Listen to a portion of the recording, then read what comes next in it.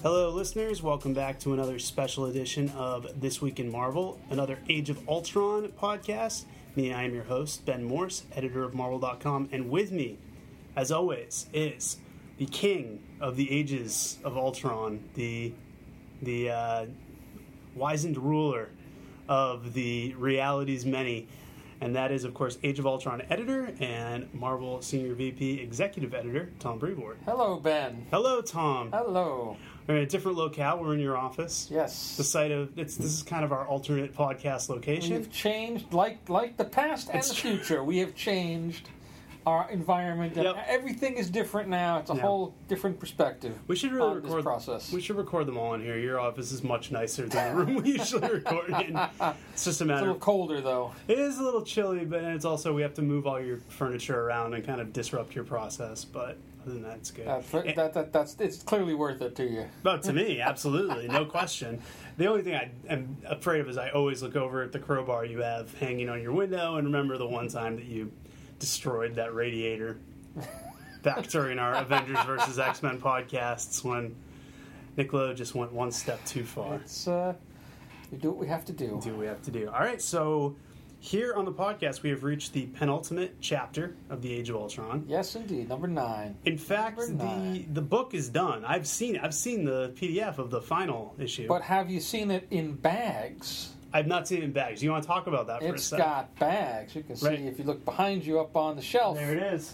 Yeah, they are in bags. Because as we know, bags make everything better. And there's nothing Tom Brevoort likes to do more than to put comics in bags. Oh, you know it. Yeah. Still remember when that Fantastic Four issue where Johnny Storm died came out and you were just chomping at the bit. Put it in the bag. Get that sucker in a bag. I can't wait to get one of these and put it in another bag. Double bag it. So it can have its own bag with the bag. I keep the bag in pristine shape. Yeah, it's perfect. It's truly a thing of wonders. It's like 1992 all over again. It's like me thinking I'm going to pay my college tuition just like I did back then. But we have a lot going on in Age of Ultron number 9. Age of Ultron number 10, of course, will be out not this week, but next week. Yep. And then we've got... But it's all done. Yes, it is done. We've got Age of Ultron 10 AI and AI? All sorts of other things to talk about. And but that's 10 UC. Is that still 10 UC? Well, it was 10 UC when we solicited it, at least. So yeah, I don't know if it still is. It'll always be 10 UC to me. Yeah. It's basically just it's the barcode age of comics, where it's just a lot of numbers and letters just in sequence, but we can keep them all straight. We we like to keep one step ahead of the competition in the way that we number and label our comics, so as to give them something to pursue. Yep, we know what they'll be doing in a year. So before we get to all those good numbers and letters, though, let's talk about Age of Ultron Book 9, which opens in the kind of Age of Morgan Le Fay, for lack of a better term. Right. Still there. Age of No Hank. Yeah. Great, devastating Brandon Peterson art depicting when we left off the S.H.I.E.L.D. helicarrier. Was it the S.H.I.E.L.D. helicarrier, or is it just basically the helicarrier? Well, it was a helicarrier. Yeah, there were more than one. We crashed 2 of them into one another. Several of them crashed. They rained down on New York City. Morgana Le Fay's army was kind of destroying everything, and then we opened to a splash of all the heroes in even worse shape. Ben Grimm, who had already had like big rivets in him, now has just holes all over his body, and our man Wolverine, who came from the Age of Ultron timeline, is waking up 5 days later and seeing all this. Yep. My first question is what happened in the 5 days while Wolverine was unconscious and healing, because it seems like we had this big explosive crash, and then pick up 5 days later. What did things continue to get worse, or did they just kind of plateau there? Well, there was that big explosive crash that pretty much wiped out just about everybody, and it took Wolverine 5 days to heal back up from it. I mean, we see his leg is burned down to a skeleton around page 2 or 3, and before he topples over and passes out, and it takes him 5 days to put himself back together to the point where he can get back up and see what has happened. So nothing good has happened in the last 5 days. So presumably just, the stuff we don't see on scene is just more ransacking, more kind of pillaging and carnage and devastation. Yes. Now, the only other person still kicking is Tony Stark, who's barely kicking. He's not kicking because he has he no has legs. no legs. Well played, Brevoort. He's thrashing a little bit. He is there. Yes. He's lying there, a pile of circuits and a head. And he's the only one still around, and basically says to Wolverine, "This is all terrible. I cannot imagine a world worse than this." But then turns around and says, "I know what you're thinking. You're going to go back in time again. You're going to try to change it again. Don't go back in time and change it again. There's a reason we don't do that. Everything gets worse. You can see you already made it worse." Why does Tony have this kind of hardline stance? I mean, he's dead. The whole world is dead, and he doesn't want Wolverine to kind of do the Hail Mary play, where time travel has always been in the past, kind of like, we can go there, but why is it now that he's just there's time travel and there's time travel. Sure. Time travel in the past has been fine, but going back into the past and monkeying around with the natural course of history and events has never been. In the same way that in the Age of Ultron timeline, Tony and Cap and everybody dismissed Wolverine's plan as, no, that's crazy, it will not work, let's not do that, we'll go into the future and fight Ultron. Even in this changed present timeline, Tony recognizes that the same thing is still true, that nothing good will come of funking around with the past in this manner. So even though everything is bad and awful, worse things could happen if you go back and try and dogleg it. And it seems not that stops Wolverine. Yeah, and I want to get to that in a sec, but it seems pretty. It almost seems very ominous, the way Tony's just like, we've already pushed it to the breaking point this far. Like, how ominous is that in the sense that, like, we've kind of said there are consequences coming for all that's going on. Well, it's only one issue left, so it's relatively ominous. Yeah. It's you view it in the context. Even at this point, even with pretty much all the science-y heroes destroyed and Morgan Le Fay and magic and a sort of societal dark age descending over the planet, Tony still recognizes that that's not a viable course of action. Right. So the notion that Wolverine will then go and act on it is perhaps not his best decision in the world. Well, let's circle around that now. And we've talked a lot in various podcasts about how Wolverine is such a key character in this story, not just because he's a focal point of a lot of action, but because he is the only character who will make certain decisions and propel things along. What is it? We've talked before about why he would be willing to go back and kill Hank Pym, things like that. What is it about Wolverine that just makes him refuse to listen to every bit of logic that the time travel is like? He's just a stubborn old man. Yeah. I mean, is that all there is to it? In my day, in the late 1800s, we didn't cotton to no namby-pamby. Yeah. We did it. If we had to go back in time and do something, we did it. Yeah. I mean, is it really just his stubbornness that I can fix this? Or is there anything about it that just, like, that he thinks, I can just keep doing this and eventually I will get it right? Well, I don't think it's quite to that level. Right. But certainly the world that he's just gone through, he recognizes his responsibility for it. Mm-hmm. He created it. He did this. But there's also a sense that he doesn't really... And we'll get to there's a change, but there is some point that he doesn't seem to understand consequences. That he literally sees the consequences in front of his eyes, and someone like Tony, someone like Cap, they seem to get it. Mm-hmm. Their consequences are action. What is it about the core of Wolverine's characters is just like...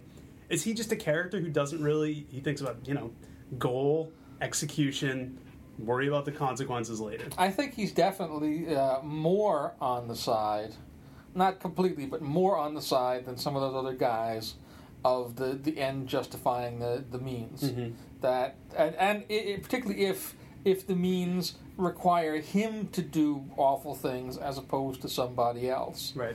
That Wolverine is a character who'll go out and do bad things so that other people don't have to do bad things. And so, here is an instance where everything that's happened pretty much since issue 6 has happened because he did the things that he did. And so, on a very personal level, I think he feels driven, regardless of the risks and the warnings, to try and repair the damage, or some of the damage, that was done. Yeah. The difference now, though, is when he goes back again, he is now determined, okay, he was hell-bent the first time he went back that there is no way to fix this without killing Hank Pym.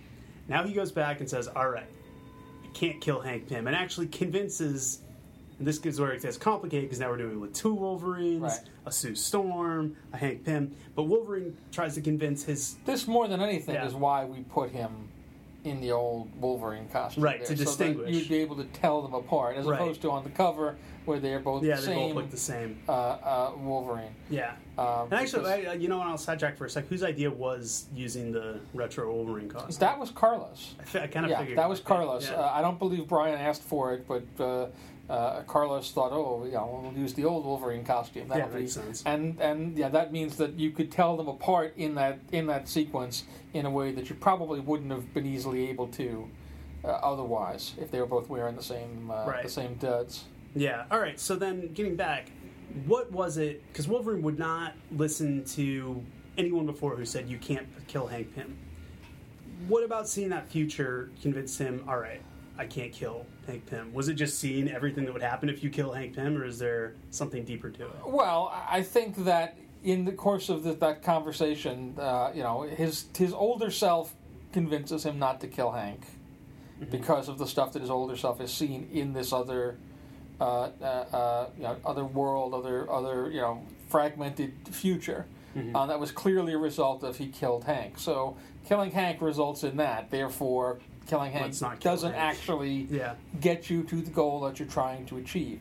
In a larger sense, this is kind of one of the points of the story, at least from where I'm sitting, which is that Wolverine's sort of straight ahead trajectory, and by that same token, some readers' straight ahead trajectory sometimes, not necessarily in the case of this story, but in some stories of why don't they just kill him? Do this? Why don't they just kill the dude? Is not necessarily always the best course of action. And here, everybody, or a bunch of everybody who's told Wolverine, don't do this.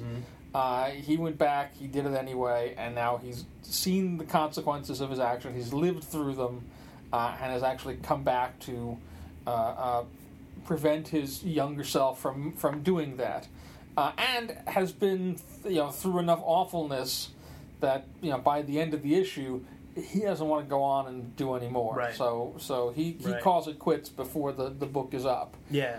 And I do actually want to get back to that in a sec. But first I want to talk about, speaking of characters who it just seems like they're going to do something no matter what, Hank Pym.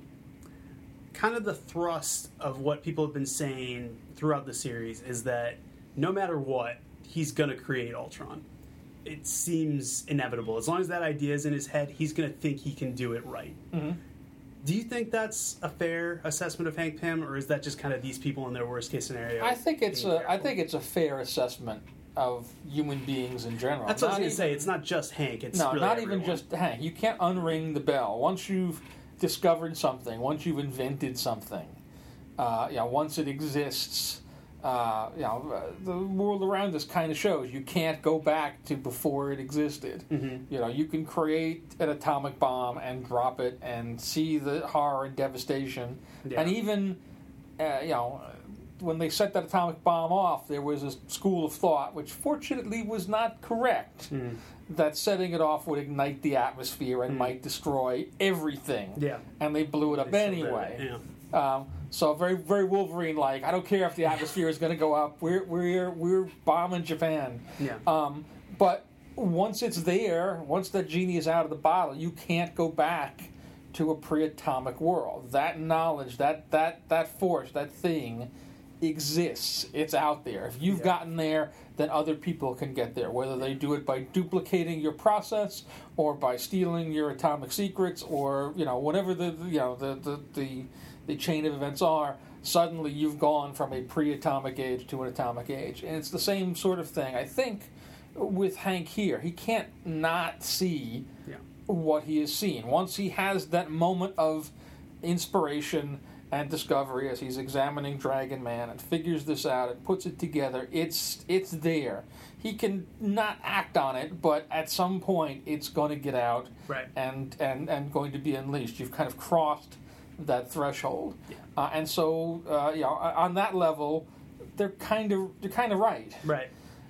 It did strike me, though, as, I guess, and this is kind of the nature of Wolverine as a character, is I was like, well, he's being very harsh on Hank, because I feel like anyone in that position, it's hard. Once you have an idea, you're going to do it. It's not just necessarily, oh, this guy, this one stupid guy.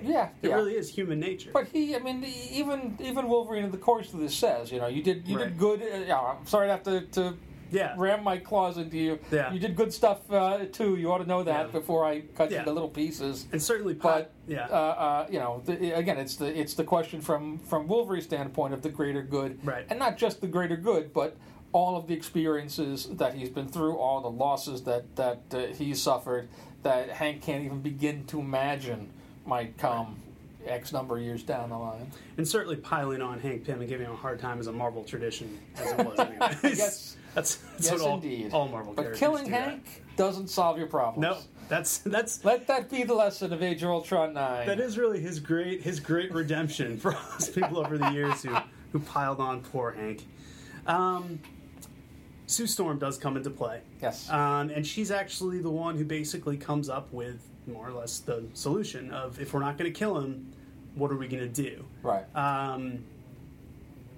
I wouldn't say it's an unlikely source for this to come from. Sue's a very smart, capable character, but certainly not the first person you would think of that's going to solve the problem.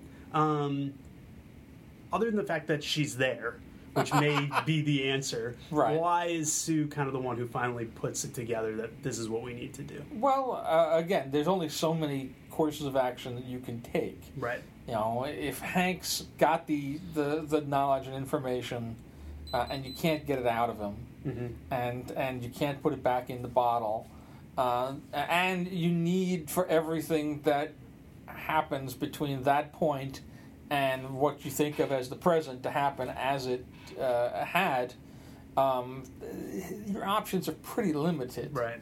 It's not even as simple as, well, we'll take him and we'll put him in a box somewhere, because we need him to be around to fight in the Kree-Skrull War and to marry Janet Van Dyne and to do all of the things that he'll do. And we need there to be a vision that Ultron creates. So we need there to be an Ultron. We need there to be, once you get down to the nitty-gritty of it, Sue probably also has more practical experience with time travel than the other two guys. Wolverine's traveled in time before, but for lack of a better term, he hasn't really been the one driving the time machine. He's typically been along for the ride as the X-Men or whomever have gone on time travel adventures. And that's not to say that Sue was really necessarily driving the time machine either, but she was closer to that side. She was more aware. She wasn't hanging in the back polishing her claws, getting ready to pounce. She was, thinking about stuff. Drinking a beer. Yeah. She wasn't the thing. Yes. that he was doing the Wolverine job when the FF went back in time. All right, getting back to something you brought up earlier. Like you said, we got these two Wolverines, and the one who's been through everything, been through the Age of Morgana and all that, just says, all right, I'm done. I tap out. Wolverine, a character who has been through everything, has been through the ringer. What does it take to get him to finally say, you got to put me out of my misery? Well, I think it's a couple things. One is the recognition that no matter what happens, they can't go back to a world where there's more than one of them. Right. So somebody's not getting to the other side of this in one piece. And I think older Wolverine, owns his mistake in that case.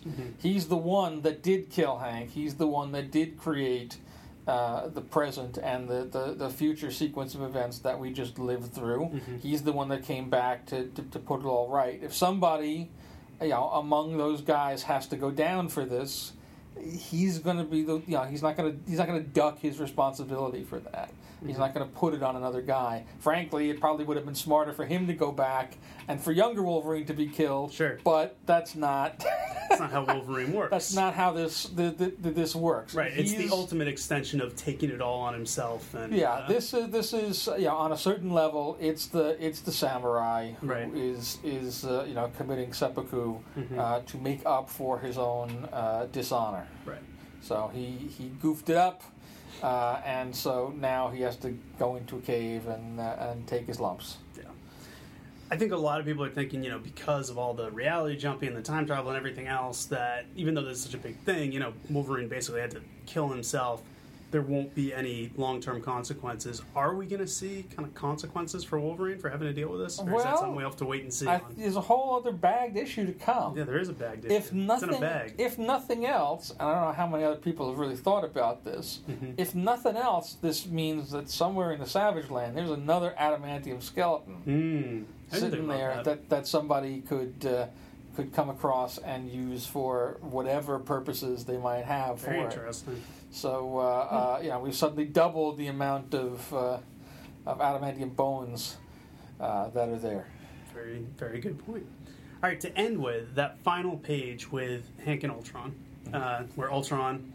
People have been asking for an Ultron appearance for 9 issues. There he is. It's young Ultron, Kid Ultron. Yeah, Kid Ultron. Kid Ultron, the giant vacuum cleaner. The character find of 2013. I will bow to your... And again, Carlos, very delighted to be able to draw Ultron 1. Really? The big really excited for that. I mean, certainly Brian asked for Ultron 1. I asked for a throwback to that very first scene where... it got up or rolled up on its crazy tripod. But, I think Carlos really dug, It's a cool-looking little design. I mean, I don't know. It's totally ridiculous. It's ridiculous, but there's something creepy about it in 2013 that it's just so out of... almost to the point where it's almost... in some ways to me scarier than the modern day Ultron, who looks like a person. This is what is this thing? Yeah. I'm going to bow to your superior knowledge here because I have not read the original Ultron story, or have not in a while. Is that the actual scene as it takes place, or was this kind of a... It's pretty much the scene as it takes place, yes. There's a little bit more after that where Ultron blasts Hank Pym and erases his memory that Ultron exists and goes out into the world to improve himself. Right. When we find this all out after the fact. Yes. That when Ultron first shows up, he's Ultron 5. Right. He's running the Masters of Evil. You see this in flashback. He does a whole crazy scheme involving mind-controlling Jarvis. Yep. And is he dressed up as the Crimson Cowl? Yes, dressed up as the Crimson Cowl, who, boy, the story, even as you try and describe it, it makes no sense at all. And then as they start to get to the bottom of who or what was the Vision, after the Vision shows up to attack them, all this stuff comes up about, after Dragon Man. The Dragon Man reference is correct as well. That's in the original story. It was after Dragon Man that Hank had done some stuff and he built Ultron 1. Right. And so that all kind of mirrors up. And in fact, all that crazy dialogue on the last page that Ultron says, all of that's out of the Roy Thomas book. That's what I was wondering. So Brian went back and pulled it right out. So it's matched back up to kind of this is what actually happened. This wasn't something twisted, and this is a new scene. This is how it. That was Marvel, 1967. Yeah. We're back on track. Headed. Well, we hope so. There's only one issue left. At least that one. All right. So coming up, issue number 10, huge, bagged, a lot to address, a lot of artists. Yeah, a bunch of artists. A bigger than normal issue. Mm-hmm. I'm forgetting the exact page count. Me too. It's in the 30s. Can't look because it's 30 or more. Right. Might be 32, might be 33. After a while, it all blurs. Yeah. It's more than 20. And a bunch of stuff will happen. Yep. And a lot of characters, a lot of really big artists. Like we said, I think there's some great Butch Guy stuff. Brandon and Carlos are both back. Both Brandon and Carlos. Brian Hitch has got material there. Alex Maleev. David Marquez. Yep. Joe Quesada. Quesada guy.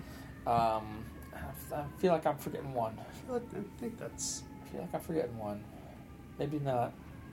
That's everyone I remember. Maybe it was Pacheco that I was thinking of. Yeah. Everyone gets a chance to shine. You'll get a lot of stuff. Right. But all right, so that's coming out in 2 weeks. Before we get there, we of course have some questions from our listeners. All right. Your favorite part, and you can ask questions of Tom using the hashtag ThisWeekInMarvelAU, and we will, or OW as we prefer, and we will get to them. The ones we have this week, first from Raph AB, said read Age of Ultron 9 by Brian Michael Bendis. Pretty sure the end explains why Wolverine is in so many teams at the same time.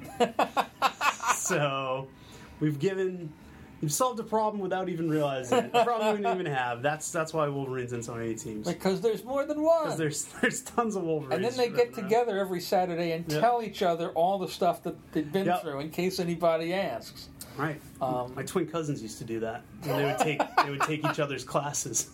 Seriously? Yep.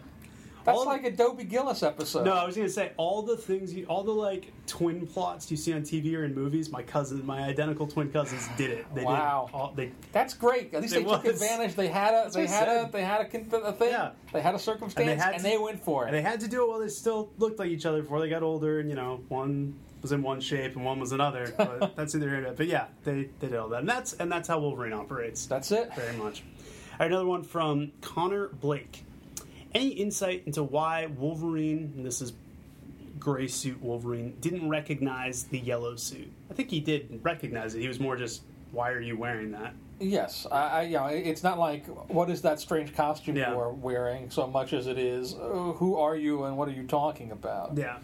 Also, why are you wearing that? Yes, the older him had a finish doing what he was doing, go into time, do all the stuff that he did in the present, come back, put on the yellow suit and show up here. Right. So younger Wolverine intuiting that the guy in the costume that was his earliest costume was in fact his future self would have been a little bit of a leap. Yeah, a little bit much. There are any number of other equally or more ridiculous possibilities that it could have been. Right. So, Wolverine not knowing what the score was at that point kind of makes sense to me. Right. This next one's actually, this is interesting. It harkens back to some of the Heroic Age stuff Brian did and some stuff we've talked about on previous episodes involving Kang and Ultron and how they had this huge war going on. And he wants to know, so Kang lets all of this happen to beat Ultron. The Uncanny Avengers issue aside, is Kang just chilling in the time stream the whole time, just letting all this happen? Why is he not taking action? He's he's in the Uncanny Avengers issue, obviously, that had come out, and he's doing other stuff, and he doesn't seem to be terribly concerned about what's going on here at the moment. Right. At least so far. I got a whole other issue yet. It's true. At least 25 more pages. But he in that Heroic Age, in that first Kang Ultron story, he stood down. Their conflict ended there, and so there's no real requirement, no real need for Kang to get involved at this point. Right. So he's not. It's like you said, he's not concerned, and he obviously Kang knows things that we don't know, as always. All right. He's got twins to raise. He does, and they're a handful, as we will see. They keep posing as one another. Yeah, exactly. Taking the same classes. It's doing chores for each other. It's just it's so tough to keep track. Kang is going through what my Aunt Nancy went through. The exact same thing. All right, we got one from Jordan from Jersey. This is a question that you knew was going to come up. Jordan White from Jersey? I think Jordan White is from New York, isn't he? He probably is. He's from all over. Yeah. Jordan White's been having a hard time because I keep thinking he edited Cable and X-Force, and I keep asking him about it, and he keeps insisting he never edited it. And then I keep telling him I feel bad that he's no longer editing it, to which he says, it's a whole thing. But Jordan from Jersey wants to know, so will modern Ultron ever actually show up in this book? See, just got classic Ultron. That's better. The honest answer is yes. Yeah. Yeah, you do get, Ultron, the robot dude, in 10. Yep. But as soon as people started asking this, I sort of have remorse. I sort of have regret that we got him into 10. Like yeah, it would have been nice. I would have liked to have gone the whole thing without actually having Ultron. I would have liked to see that in the robot body. Yeah, but it is not. Alas, it is not to be. Right. Within that 10th. Beautifully black-bagged copy. Yes. There is, in fact, Ultron, the robot guy, with his big grinning skull face. Yeah, and we've even shown his art. gangly, John Buscema-esque physique. Yeah, because we've shown some of the Butch pages where Thor's fighting, so he's definitely there. And Thor's there, too. We haven't seen Thor this whole time. What a treat! Alive. What a treat for that one guy who was listening way back when, who was upset about Thor. Gone. Yeah, who's abandoned this. He's given up on Age of Ultron too soon. Haven't heard from him for a while. Too soon. All right, from Carlo M. As always, a fantastic issue. Excellent. Thank you. Can you also tell us more about why you'd answered this a bit, but maybe expand about why it had to be the older Wolverine that had to go? Like I say, I don't know that it had to be, and in fact, it probably would have made. More logical, more brain sense for it to be older Wolverine that survived, the guy that had been through all of this, who knows more, and that had learned from the experiences, as opposed to the younger guy who was just told about them. But the older Wolverine was the one that had done the deed and had seen the consequences of his actions. And the one that had to sort of repent for it and repair it. Him killing his younger self. There's no good in that. There's no honor in that. Right. There's no redemption in that. Also, potentially, it prevents him from. Yeah, it's a big sloppy mess. Yeah, that's the whole thing we don't even want to get into. But of the two of them, he's the one that felt. Had experienced all of that, and that felt the realization and the remorse, and the need to atone, and so he's the guy that had to go down. Right. Okay. Poor older Ultron, older Wolverine. Older Ultron's okay right now. We think. Well, we think. Yeah. He's got a light bulb for a head now. My next issue, we'll get that all cleaned up. All right, I want to end this on hopefully a good setup for you to talk about kind of what's to come. We'll see. And it's from Red Mage Comics, who said, if what Tony said about time being able to die is true, how hasn't it died already? People have jumped time a lot. Well, people have jumped time a lot, but not perhaps as much or in the way or in the manner that we've seen here. I mean, certainly we've seen stuff similar to this in the past. Age of Apocalypse was all about somebody going back into the past and accidentally killing Professor X before he could form the X-Men, and all of time completely changed into a crazy place, and in the end got kind of put back, and then somehow in some bizarre manner I don't quite understand, became a place that we could go to. Take a subway to and go to the Age of Apocalypse. Yeah. But, be that as it may, we've seen that there could be consequences to monkeying around with time. We haven't necessarily seen the kinds of things done that are done here or will be done here in number 10. So, my real answer here is, well, wait and see. We'll talk about it after another comic book is done. Yes. And then we will see what the fallout will be. And that is the perfect place to leave off here. Thanks, as always, to Tom, who we literally just bust into his office and make him talk to us for a half hour. But he's a good sport about it. My pleasure. We will be back in 2 weeks with the big wrap-up. Age of Ultron number 10. It is coming out. I don't know the exact date. Top of my head. It's 2 weeks from Wednesday. Well, or is it a week from Wednesday? It's probably a week from Wednesday. It's a week from this Wednesday. Today's date is... Let's look at my calendar. Yeah, this is how prep work does. So it would be June 19th. All right, so on June 19th, you're going to read Age of Ultron number 10, you're going to tweet us your questions, This Week in Marvel AU, and your outrage. And your outrage, and your satisfaction, and then we will be back in 2 weeks to talk about it. So, I am Ben Morse, and this is Marvel, Your Universe.